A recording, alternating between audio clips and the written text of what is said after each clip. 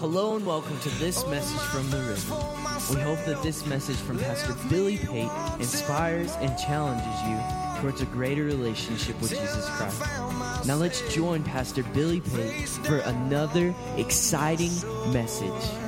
You say, come to the river, oh, lay yourself down. Coming out of communion this morning, and in light of approaching Easter, I want to turn our attention back to Isaiah 53 and 5, and I'm going to take us through those passages this morning. Today is Palm Sunday, and we are celebrating Christ's triumphal entry into Jerusalem. That's what Palm Sunday represents, where He would go and pay the penalty for our sins and pay the penalty that we owed for the debt of our sins.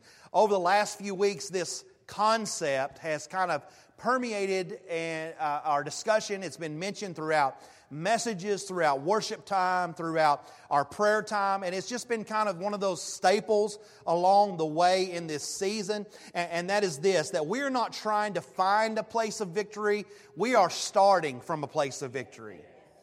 I want you to get that in your spirit this morning. That we're not, I know that some of us are looking for some victory in areas of our life.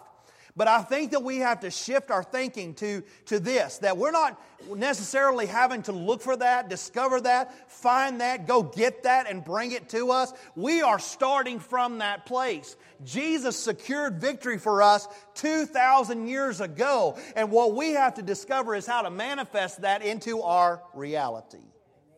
We don't have to find victory because victory found us at Calvary. I said, we don't have to find victory because victory came and found us. I was lost, but now I'm found. Amen. Jesus came and found me. His triumphal entry into Jerusalem for Passover was also our triumphal entry into a life of freedom from sin and from shame. Romans 8:20, it says, for the creation was subjected to futility. In other words, it was anchored in failure. It was anchored in loss and negativity. It was anchored in striving and failing and all of these things. Not willingly, but because of Him who subjected it in hope. Even though we started out that way, God had a plan. Even though we started on the wrong foot, even though my life began as a mess, Jesus had a plan, and we were subjected in that reality, but subjected in hope. Because it says in verse 21, because the creation itself also will be delivered from the bondage of corruption into the glorious liberty of the children of God. God had a plan to bring us out of bondage into freedom. And He's done that for us. If you know Jesus this morning, you have found that hope. The hope that was promised is hope that's been delivered. No longer are we subjected to a life of futility, but we have been liberated from bondage. Next week we celebrate Easter. And what a day it is for the church as we celebrate the resurrection of Jesus. The resurrection of Jesus completed the work of Calvary. When He stepped across the entrance of the grave, He broke the power of sin by breaking the hold of death. Luke 24:1 and verse 5 says, when they approached the tomb, they found the stone rolled away. To which the angel responded, why do you seek the living among the dead? The Christ you seek is risen. You don't serve a dead God this morning. You don't serve a God that's not active in your life today. You don't serve a God that does not know what's going on in your situation. You serve a God this morning that's alive and well and attentive to every need that you have. And He is working right now on your behalf to deliver exactly what you need in your life to get you the victory that He's promised us. So today I want to preach to you Christ's suffering, my victory. Christ's suffering, my victory. Father, we thank You for the anointing of God in this place. More than that, God, I thank You for the presence of God.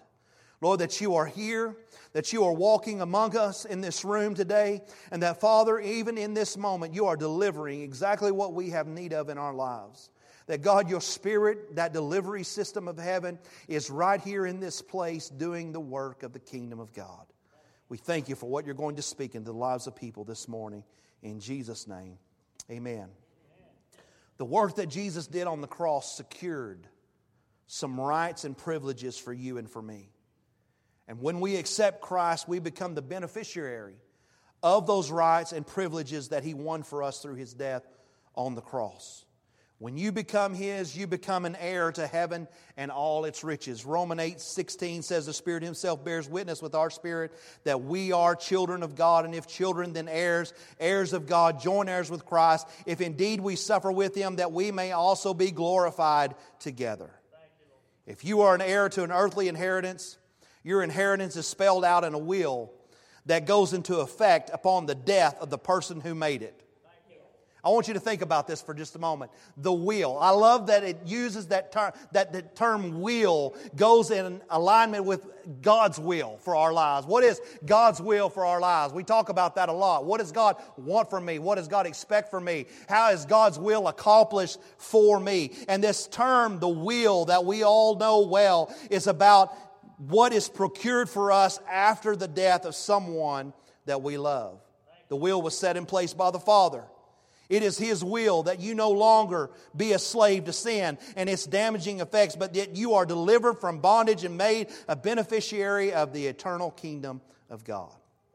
Christ's death was necessary to secure those benefits for you. Christ's death was to provide you with access to the inheritance of God. Because He died, you can have eternal life. Because He suffered, you can be healed. Because He was broken, you can be made whole this morning. When Jesus died on the cross, Hebrews 10:20 says that a new and living way was opened up for us through the curtain, that is His body. And when we look at the work of the cross and what it has accomplished, what we find is the battered, bruised, and broken flesh of Christ was a door to break through for us. That every place where His flesh was broken through or pierced symbolizes a breakthrough and victory for you and for me. His suffering is our victory this morning. Again, Isaiah 53:5 says, "But He was wounded for our transgressions. He was bruised for our iniquities. The chastisement for our peace was upon Him, and by His stripes we are healed." I want to talk to you about 4 areas that Christ's suffering secured victory for you. 4 areas that Christ's suffering secured victory for you. And let me just start by saying this. These are not up for debate. Like, these are not up for question. This is a guarantee that you have as a partaker of the will of God. I talk to you about the will because this is God's will for you. It is unquestionable this morning that God desires for wholeness in your life. God desires healing in your life. God desires deliverance in your life. God desires provision in your life. God desires to give you exactly what His Word promises that He will give you. You have not put yourself in a position where God still does not want to give you exactly what He has promised to give you. Let me say that again. You have never put yourself in a position where God has changed His mind about what He wants to get into your life. And so if you come here this morning feeling fearful, feeling guilty, feeling full of shame this morning, I still got good news for you today. God's plan's still in place. God's hope is still there for you. God's peace is still available for you this morning. And nothing has changed the reality that God still wants to deliver victory in your life. 4 areas that Christ's suffering secured victory for you. Isaiah 53:5 says, "By His stripes we are healed." The first place we see is the whip, where victory in our body was secured. Matthew 27:26 tells us that at the command of Pontius Pilate, Jesus was tied to a whipping post and whipped. We know from history that what happened was a Roman legionnaire would tie a person that was accused to a whipping post. And they would slump them over so their back was exposed. And they would rip any garments from their back and leave their back laid bare. And then he would take what was called a cat o' nine tails, which was a whip with many strands on it, and it was laced with bones and glass and different things with the design to tear into the flesh and actually rip the flesh from the body. Pontius Pilate gives the order, and Jesus is tied to the whipping post. He's stripped of his garments, and a Roman legionnaire stands behind him and gives him the maximum punishment of 39 lashes. Punishment that was so brutal that many people did not survive past that point. A 3rd century historian describes the flogging by saying that a sufferer's veins were laid bare, and the very muscles, sinews, and the bowels of the victim were often open to exposure. Again, most people didn't make it past the whipping, but Jesus had something on His mind that motivated Him and moved Him past that point. Many of us would have stopped right there, laid down, and just died, and understandably so. But there was something that was driving Jesus beyond that point. He knew He had a place to get to, but there was more than just a destination in mind. It was a person in mind, and the person on His mind was you and me. He was thinking about us. And that was a driving force for Him. Because Jesus endured the stripes, the price was paid for your physical healing. By His stripes we are healed. From the back of Christ flowed the blood for the healing of your body from every disease. Somebody say every.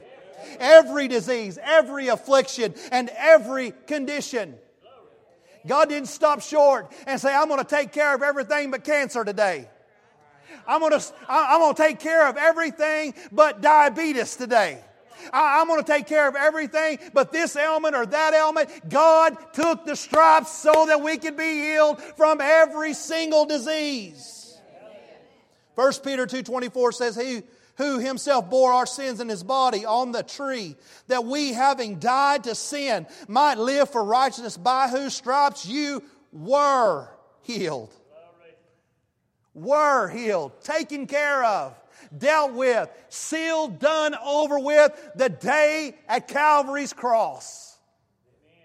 It's already been taken care of. That's why we're not coming to try to find a place of victory. We're walking from victory this morning. Your healing is a finished work today. Sickness and disease was paid for on the cross. And as an heir with Christ, you have the right and privilege to walk through that open door and receive the inheritance of healing. Jesus bore the stripes to give you victory in your body. Verse 5 goes on to say, the chastisement for our peace was upon Him. The crown of thorns gave us victory in our minds.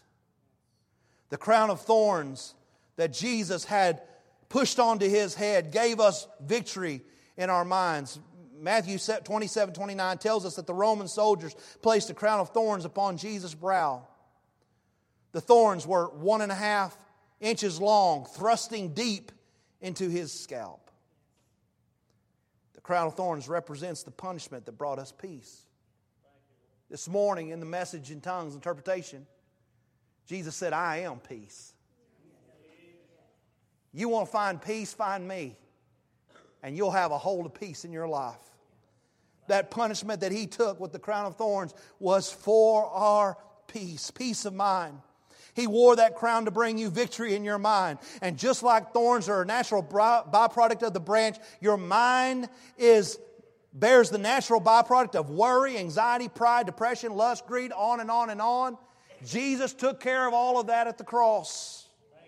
When Christ willingly wore the crown of thorns, He took God's judgment for every single rebellious thought and every evil thought that we would ever have. And because He bore that judgment, no evil thought can control you, and you no longer have to be subject or victim to any ungodly, sinful thought pattern. You can change it if you want to change it. The way things are today does not have to be the way they stay.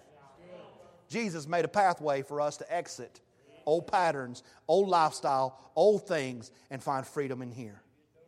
My challenge to you this morning is take control of your thoughts by the power and the authority of Jesus Christ. The work's already been done. 2 Corinthians 10:5 says, casting down arguments and every high thing that exalts itself against the knowledge of God, bringing every thought into captivity to the obedience of Christ. I want my thought life to represent His thought life. You know, Scripture tells us, let this mind be in you, the same mind that's in Jesus Christ. I want to think like Jesus. Amen? And we can this morning. That's what God has given us the opportunity to do. God has given us the power to capture every thought and make it line up with the Word of God. Every thought has been conquered by the blood that flowed from the brow of Christ Jesus. And His victory on the cross has given you a breakthrough in the mind, and you have victory over thoughts of worry, over fear, over depression, over addictions of every single kind. Let me say it again. You have victory over every thought in your mind. You have power over every thought in your mind. You may not be able to control them jumping into your mind, but you have the power to stop them from staying there. Hey, right? We can't control everything that pops in our brain, but we can certainly control what we dwell on and what we think about and what we allow to have place in our lives. And sometimes all we have to do is just simply take control of that, take authority over that, and say, that's not what I'm going to think about.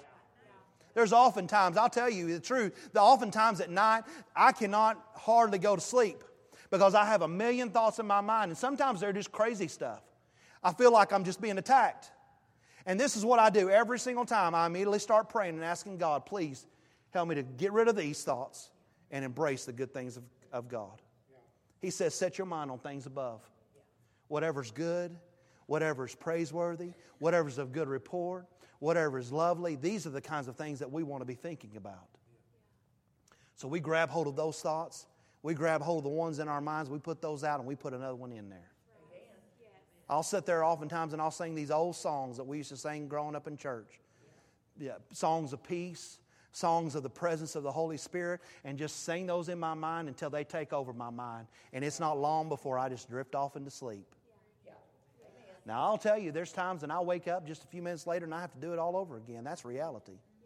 But as we just keep doing that and keep doing that, we take authority, we put the enemy in his place, and we find the freedom that God has given us through His Word and through His work at Calvary. Isaiah 53:5 says, but He was wounded for our transgressions. The whip gave us victory in the body. The crown of thorns gave us victory in the mind. The nails give us victory in our soul. I want to paint a picture for you this morning. After the whip, after Jesus is beaten and the crown of thorns is placed on His head, Jesus had to then journey what's called the Via Dolorosa, a 650-foot walk up to Mount Golgotha. On His back, He was bearing the weight of a crossbeam that weighed approximately 110 pounds. He's suffering from blood loss, hypovolemic shock. He collapses under the weight of that, and Simon of Cyrene is forced to carry the crossbeam the rest of the way. When Jesus finally makes it to Golgotha's hill, He's thrown to the ground and nailed to that very crossbeam. Spikes 5 to 7 inches long were driven into His wrists and into His ankles, and He was crucified. Something to understand about crucifixion is this, that crucifixion is death by asphyxiation. A victim is nailed in such a way that they can only breathe by pushing up against the nails to breathe out. After hours of exhaustion, then finally, when they're unable to push themselves up, suffocation takes place. Each of us in this room today come to Jesus Christ with a long list of failures, a long list of faults, a long list of shortcomings, a long list of mistakes and transgressions. But the good news is that when Jesus Christ's hands were nailed to the cross, between those hands was the list of your sins and failures. When the nails pierced the hands of Jesus, they pierced the list that was between His hands. Colossians 2:13 says, "And you, being dead in your trespasses and the uncircumcision of your flesh, He, Jesus, has made alive together with Him, having forgiven you all trespasses, and having wiped out the handwriting of requirements that was against us, which was contrary to us." And this is the best part. "And He has taken it out of the way, having nailed it to the cross." I love it this morning. He nailed it to the cross. He nailed it to the cross. Every one of our sins was paid for when Jesus took the nails in His hands. They were like a certificate of debt that has now been marked paid in full. And when you accept Christ as your Savior, you don't have to feel guilty or condemned by past mistakes. Jesus was pierced so that you could go free. He has delivered your soul from guilt and shame. The law of sin and death is replaced with the law of spirit and life. And because of that, therefore, there is now no more condemnation to those who are in Christ Jesus. The nail was victory for your soul. Verse 5 goes on to say, He was bruised for our iniquities. The spear that was plunged into Jesus' side gave us victory in our heart. He was bruised. That is to be, He was beaten, broken into pieces, crushed, destroyed. Christ's heart was crushed and broken by the weight of iniquity that He carried for all humanity. John 19:34 tells us that after Jesus had finally succumbed to death, a soldier pierced His side with a spear, and there was a sudden flow of blood and water. As a result of blood loss and hypovolemic shock, Jesus' heart rate would have increased to the point of heart failure, causing fluids to collect around the heart and lungs. When the soldier pierced His side, he ran the spear through the very heart of Jesus, and blood and water flowed. This indicates to us that Jesus' heart was ruptured prior to the soldier piercing Him, and that blood had filled His heart. Christ died of a broken heart this morning. His heart was breaking for you and for me. His heart was breaking for the many men and women who would be lost in their sins and awaiting the day for someone like you or me to step in between them and hell and say, there is a different way, there is a different outcome for your life, there is hope for you this morning, and His name is Jesus Christ. I think God's heart still breaks today for people, for His sons and daughters who are lost this morning, don't you? I've had people ask me a lot of times, Pastor, how many people's too many in a church? Here's my answer to you. When all of Jesus' sons and daughters are saved, then we can talk about too many. But until then, as long as there's people who do not know Jesus Christ, we have a job to do. We have a duty to fulfill. And we're going to keep on keeping on until that's done. Amen. Amen. How many of your sons and daughters is okay for you to lose? Jesus feels the same way about His. Christ died of a broken heart. His heart was broken and crushed so yours could be healed. So mine could be healed. Inside the broken heart of Christ is freedom and healing and reconciliation. Jesus Christ created a way for us to have victory in our hearts. When He was going to the cross, I believe that it wasn't the pain and the punishment that He had endured that was on His mind. I believe that you and I were on His mind. I believe that He chose to put us first through it all. And His hope and His plan was that you and I would put Him first also through it all. You were on His mind then, and you're on His mind now. Blake, would you come?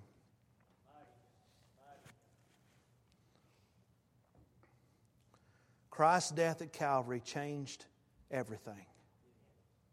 Changed everything. Changed the world forever. Romans 10:13 says, whoever calls on the name of the Lord shall be saved. Whoever. this morning. It doesn't matter how you come into this place today. It doesn't matter what you're carrying into this room today.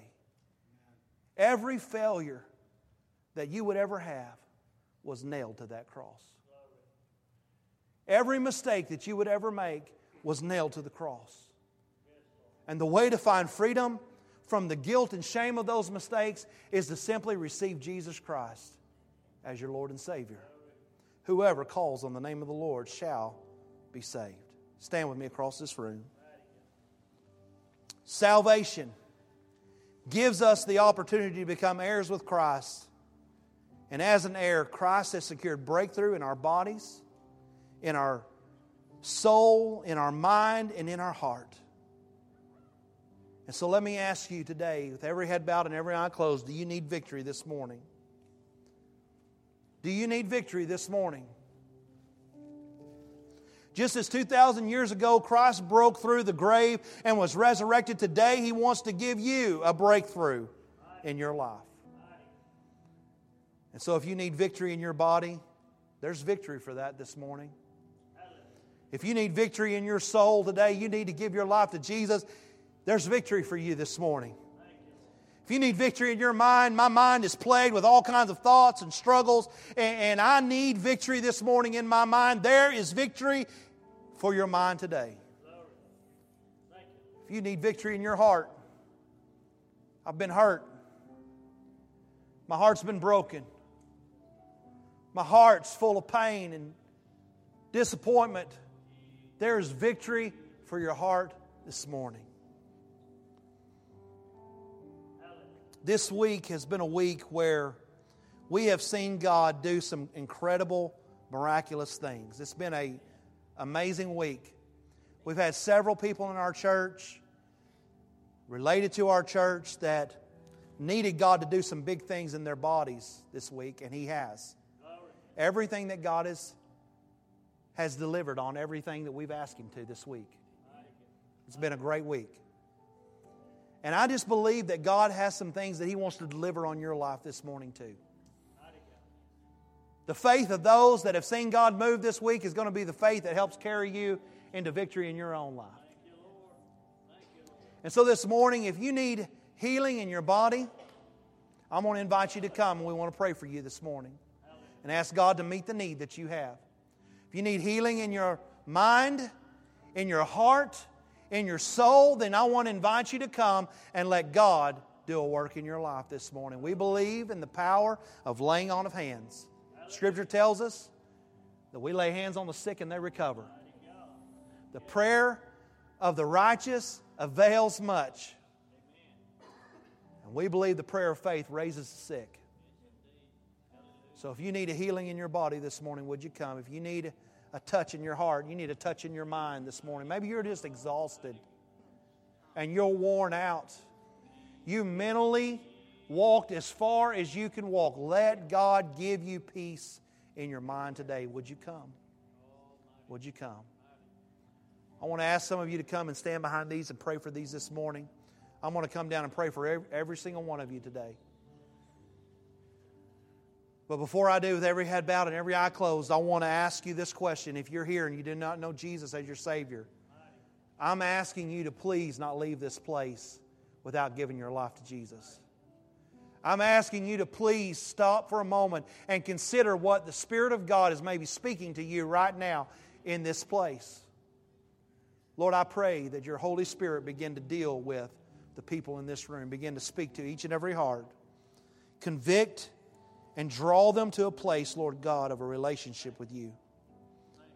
If you're here this morning and you don't know Jesus as your Savior, you don't know Jesus as your Lord, but you would love to give your life to Him right now, would you just raise your hand right where you are? Yes, amen. Are there others in this place that say, that's me, I need to give my life to Jesus? Don't leave. Don't leave this place lost. Don't leave this place in the same condition that you came. Leave different this morning. If that's you, would you raise your hand? Signify that to God this morning and say, that's me. Word of God again tells us, whoever calls on the name of the Lord shall be saved. I'm going to pray a prayer, and I'm going to ask you, If you raise your hand or if you need to give your life to Jesus, that you simply call upon God this morning. Father, we thank you that your word is true.